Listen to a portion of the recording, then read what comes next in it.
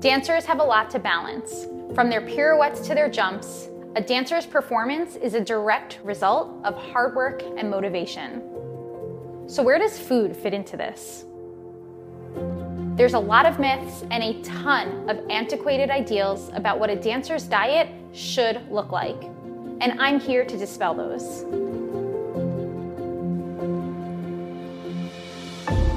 I'm Rachel Fine, registered dietitian nutritionist and founder of To The Point Nutrition. I'm the dance nutritionist, and I'm here to tell you that to be a successful dancer, you don't have to diet.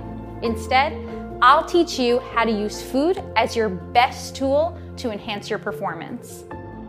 A nourishing meal plan not only fuels your dancing, but also enhances your strength, improves your balance, supports your flexibility, and most importantly, reduces your risk to injury.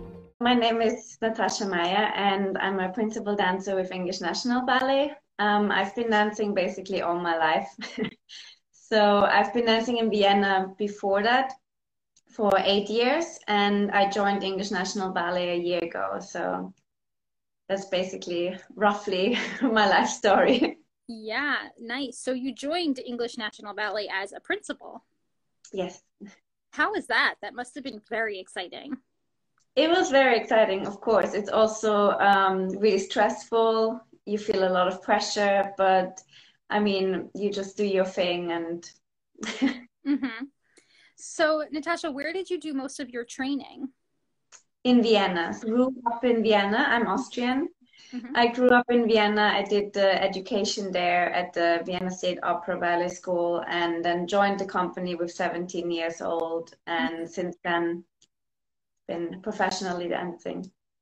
Nice. So I'd love to hear a little bit more about that journey, you as more of a pre-professional dancer.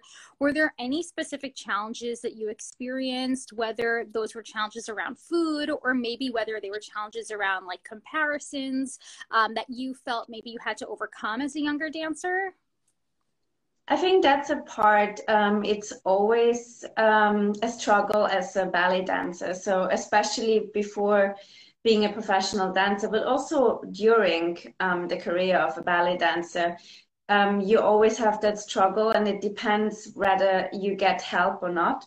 Mm-hmm. In school, obviously, you're very young. It's much harder to understand certain things. I found it particularly difficult in my first year in the company, because in school, even though people always try to help, like in the company, I feel like you kind of all of a sudden experience this feeling of no one really caring about you individually as much. Mm-hmm. Since in school, you always have your teachers or certain people responsible for you. So I think when you join a company, it's definitely more difficult to understand what you do for yourself. I think that's such an interesting point, because very often we see with the younger pre-professional dancers, we see a lot of struggles in regards to comparing themselves to each other, disordered eating, and so forth. And you bring up a very good point, which is about support and having a supportive environment, whether that's from directors, whether that's from teachers, parents, guardians, whoever it might be, plays such a strong role. It sounds like you had that strong support as a younger dancer. Moving into a company, you probably had to, what it sounds like, take matters into your own hands. Mm-hmm. I think also one thing that I realized is very important is that many times support is actually offered, but people don't want to take it. So it's also a very individual thing whether you want to take the support or not. Yes, 100%.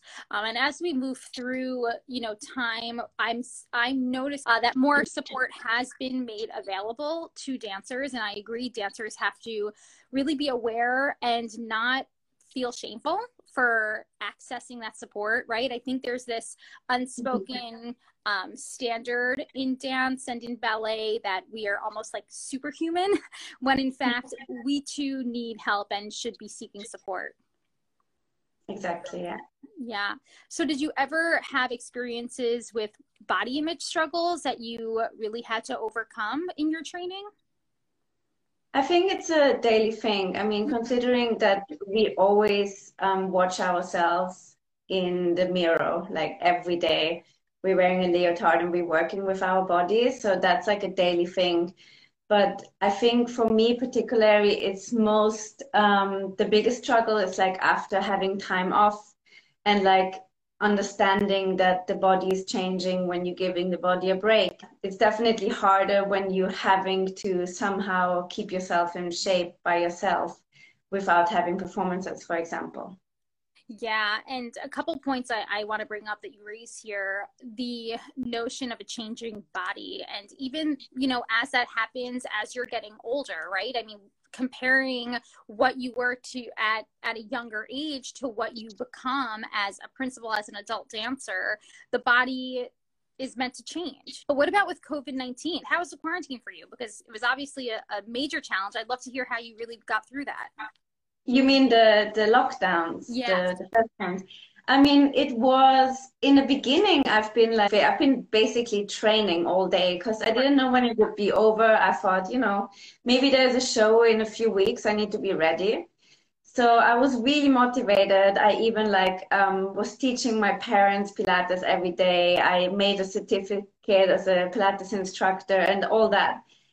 After a while, when our shows got cancelled until the end of the season, I have to say I did lose a lot of motivation then. It was hard at that point, like to wake up and do the same routines. I definitely started doing less. I started to question, like, when are we coming back? Like, do I maybe take a break now, or what's happening? So it was definitely getting more difficult, but I was lucky to have great people around me and to have that support there to keep going.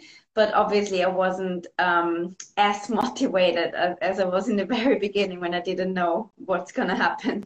Yeah, definitely brought up a lot of stress for so many, really across all industries, not even just dance. But it sounds like one thing you mentioned, getting into Pilates, getting a certification really segues into my next question, which is finding balance as a dancer. And really what I mean here is wearing multiple hats, right? How have you been able to find balance in your life while still staying so motivated and driven in your career?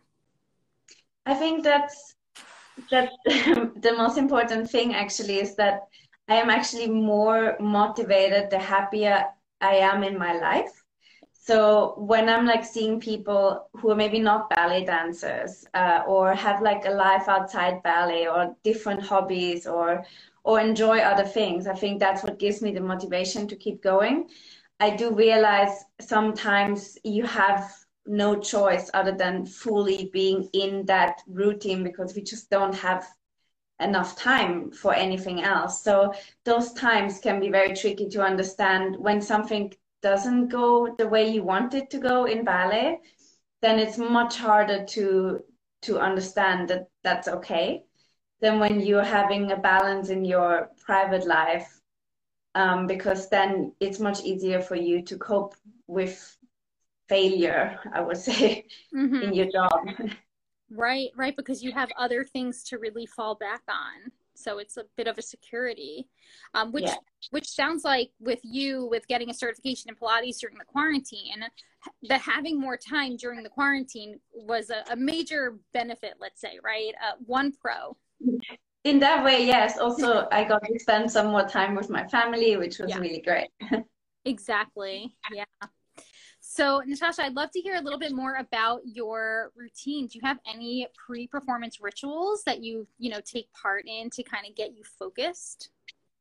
I mean, in general, on days of a performance, I like to do everything pretty similar to any other day. So I still do my whole morning training, gym work. I don't want to like mix things up too much.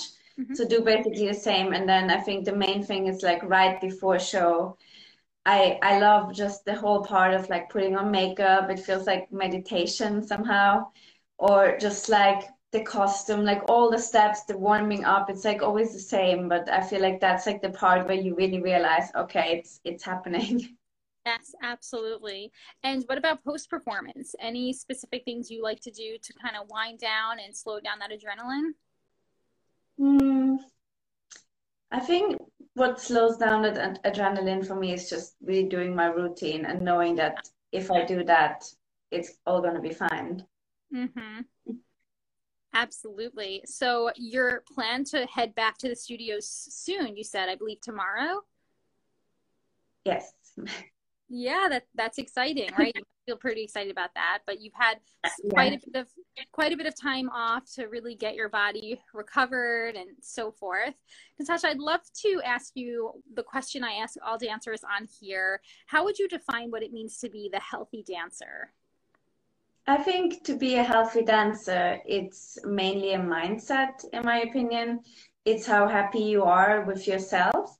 If you're able to do what you want to be able to do physically and but mainly mentally, to have a state that you can like be dancing happily.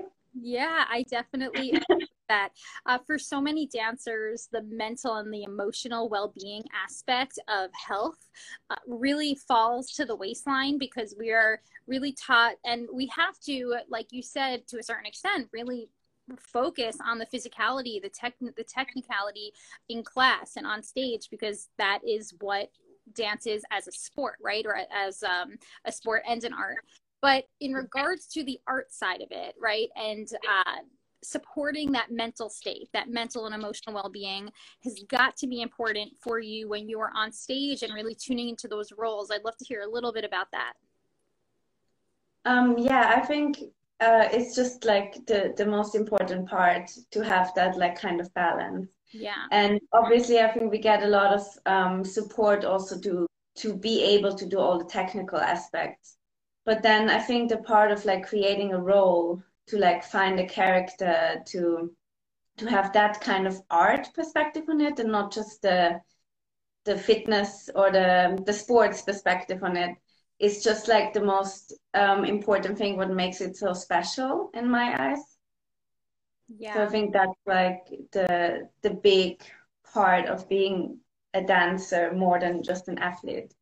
Yes, I completely agree. And for that artistry to really come through, making sure you have that balance and that support mentally and emotionally, right?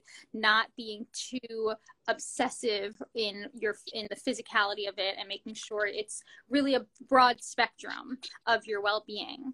Well, Natasha, thank you so much for chatting with me today. You've given us such wonderful insight. Thank you.